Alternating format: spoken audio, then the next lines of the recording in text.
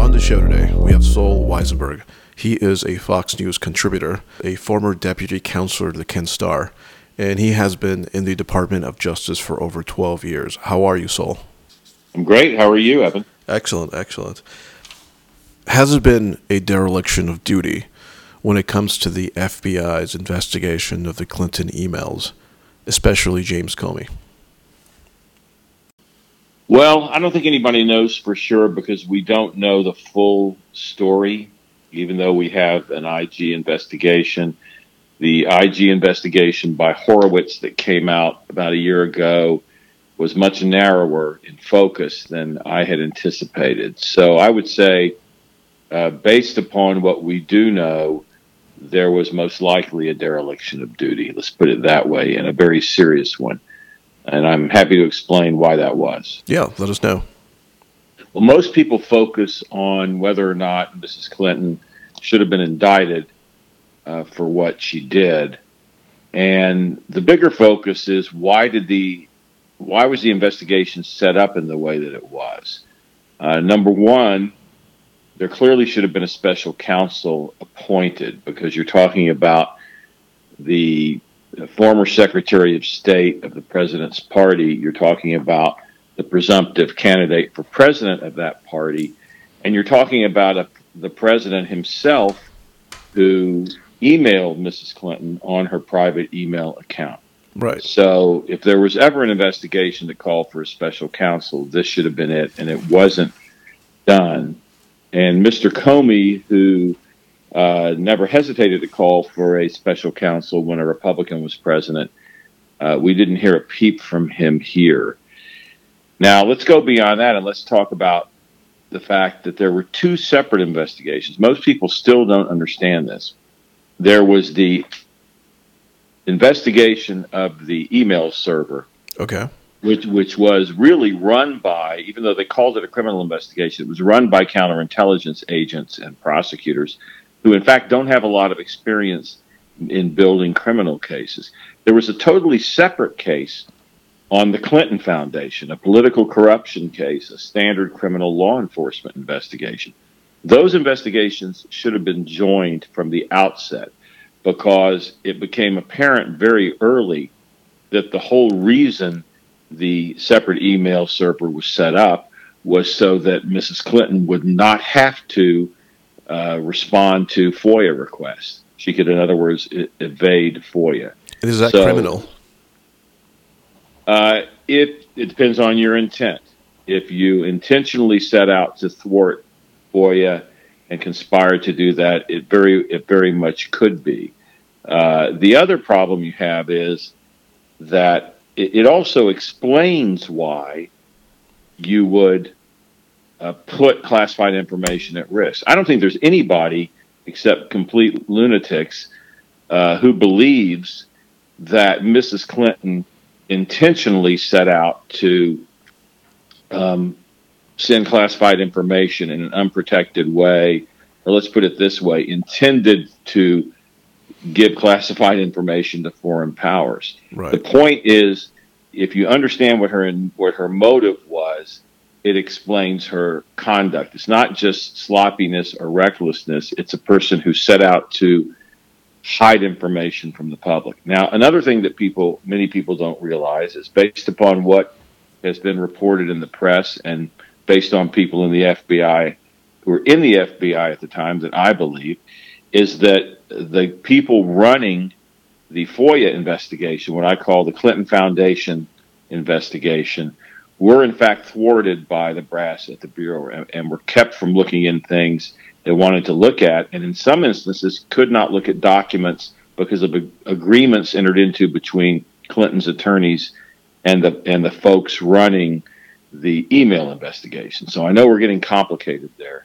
but so I think it's safe to say that the investigation was not run from its inception in a proper way. And I can tell you the case agents working the Clinton Foundation case certainly felt that way. Okay. Now, how much of that Comey is responsible for, I can't say.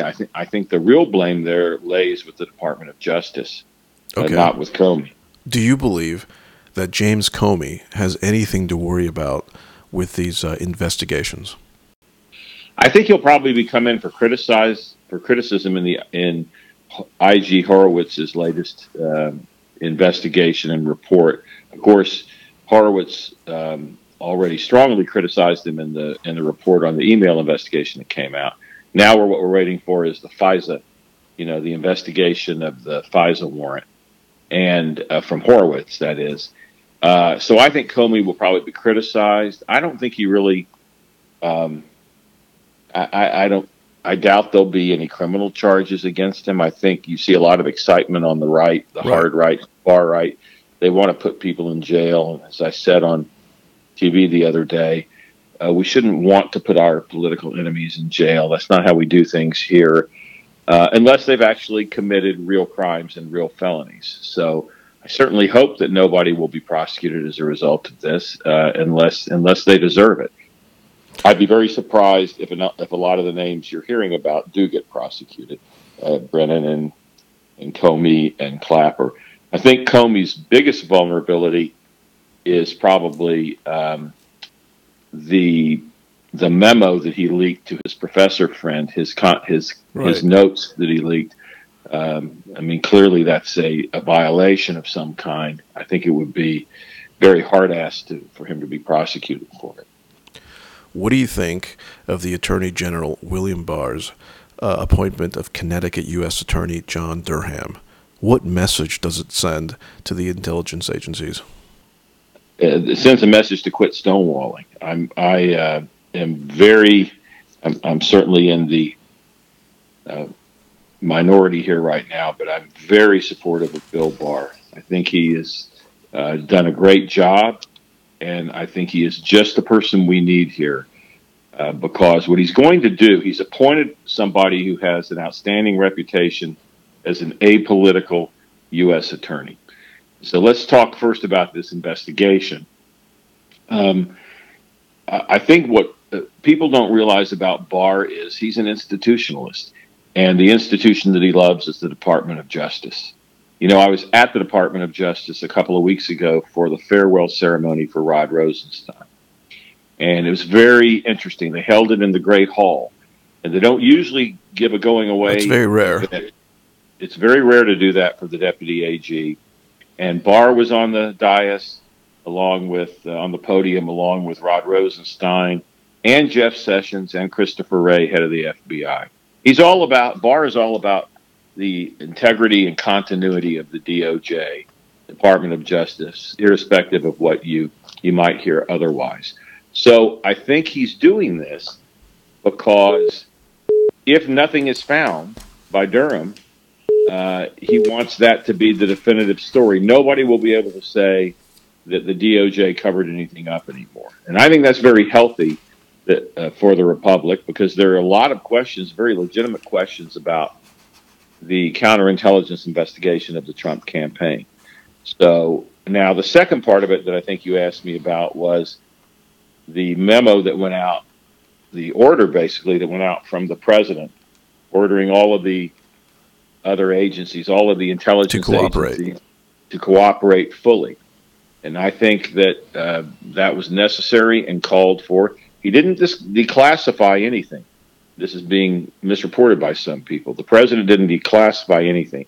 He ordered these agencies to give all relevant information, classified or otherwise, to Barr, and Barr would make the decision about what gets declassified. That's the way to do it. To have the Attorney General make that decision, I think it's necessary, because we have seen time and again in this investigation that damaging material about the FISA investigation was withheld or redacted, and it's been like pulling teeth to get it out. And the best example I know of is that we only found out 2 or 3 weeks ago, the public only found out 2 or 3 weeks ago, that Christopher Steele, before the first FISA warrant was applied for, actually went to a State Department official and made statements that were false, and that actually showed that he was not a person of credibility. They impugned his credibility. He gave false information about a Russian consulate in the U.S. that didn't even exist. He indicated that he had been talking to the press, which he had already told the FBI he would not do. And he made the statement that it's important that this stuff get out before the election, all of which is very relevant to his credibility, which the FBI vouched for in the FISA warrant. And what we don't know at this stage is whether or not that information, that we know that information was sent to the FBI. We don't know if the person filling out the FISA application was aware of it. However, the point is, why are we finding out this now? 2 years into an investigation, why are we just now, as citizens of this republic, finding out about this? So these agencies have a history of stonewalling investigations, and I think it's something I'm not at all concerned about. I'm very happy about it because I think people want to know. People aren't going to be satisfied about this until they believe there's been a thorough investigation. And let's look at some of the people on the right.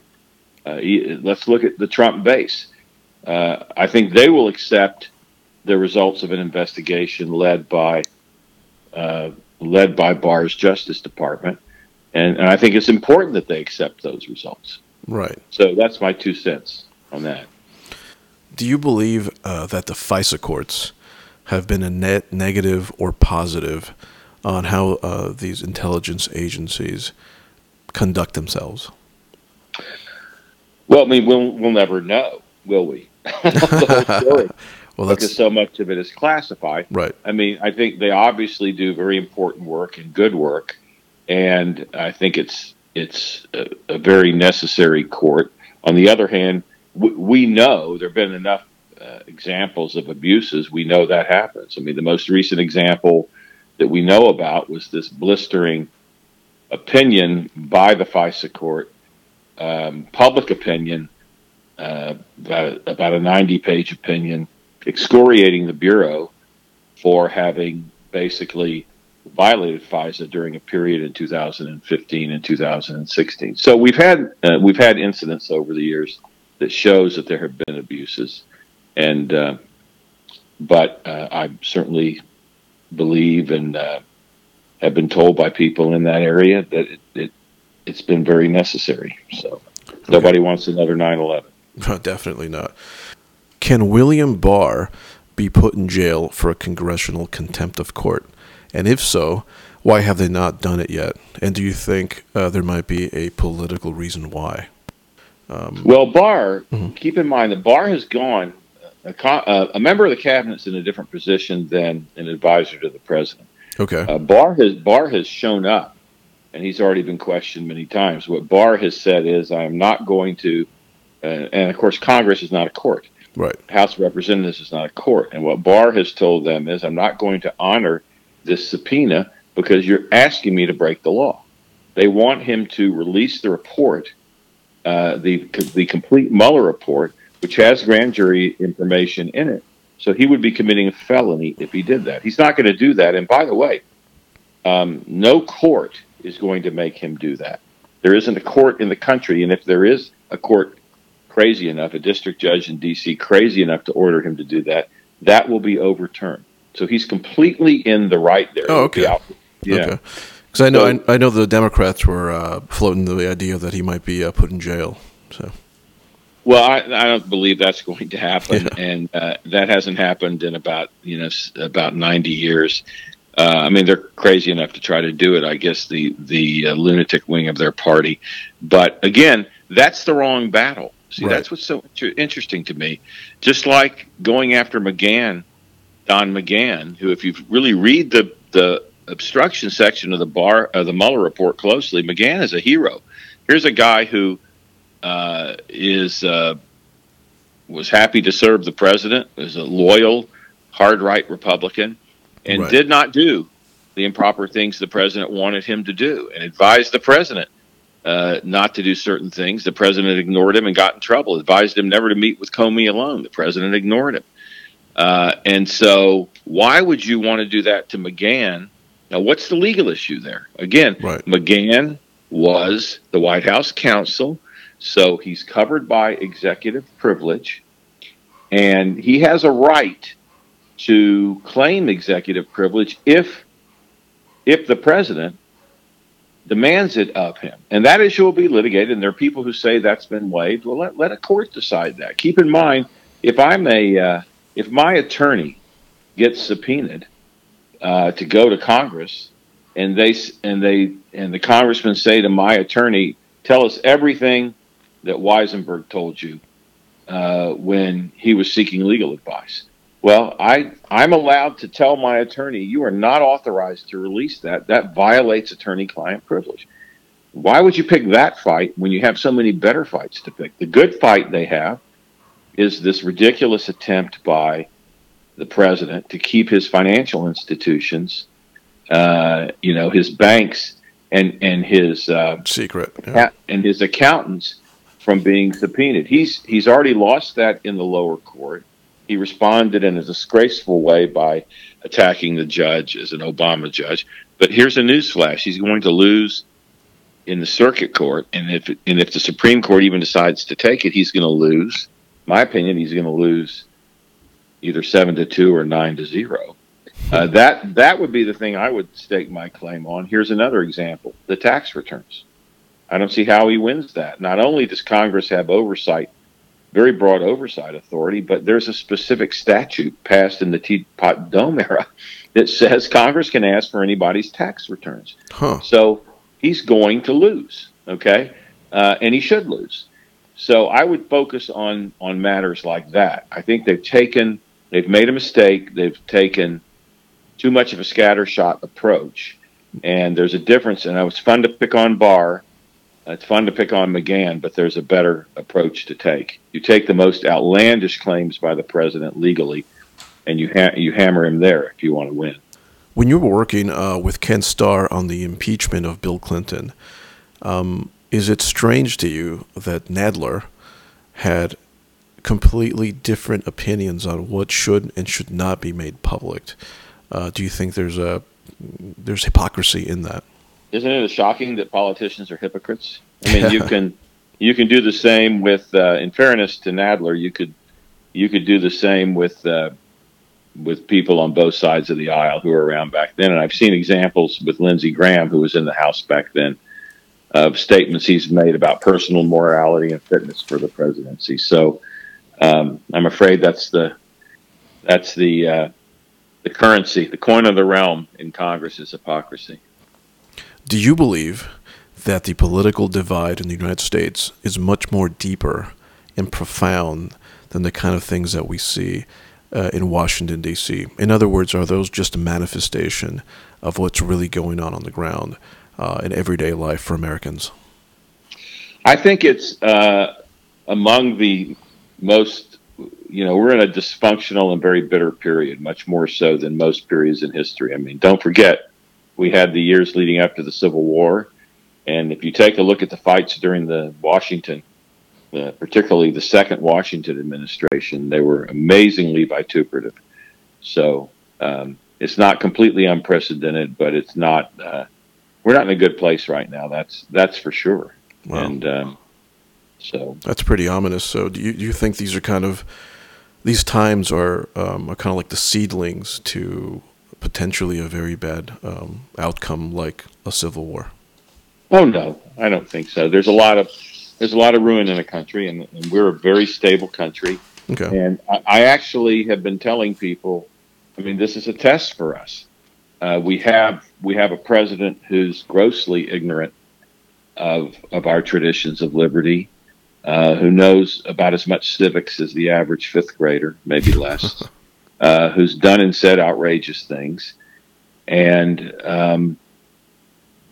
so far, I would say, for the most part, the institutions have held. We have many examples of cabinet members who have said, no, we're not going to do this, or gotten him to change his mind. You had General Mattis, who resigned over a matter of principle. And you have these examples in the Mueller report of a president who literally could not control himself. I mean, take a look at what Mueller was looking at originally was was whether or not there was criminal conspiracy between Russia and members of the Trump campaign, and if the president had simply left Jim Comey alone, if he had not told Don McGahn to call up Rod Rosenstein so that Rod could fire Mueller, if he had just been able to control himself, Right. He'd be in a much different position right now. And that's, to me, one of the most disturbing things about the obstruction section of the Mueller report is the president's inability to control himself. That's extremely disturbing for me and for a leader, our leader of our country who has to face a very dangerous world. Right. So, what was your original question now about that? I kind of rambled on. So no, the question was really kind of like the country. What will yeah, happen to the country? Yeah, the country. I think you are right that the country does seem to be very divided. Even families at Thanksgiving have a right. They're married people who can't talk about the election, who voted different ways. Right. But I guess my point is that you have to have faith in the country. You have to have faith in the institutions of the country.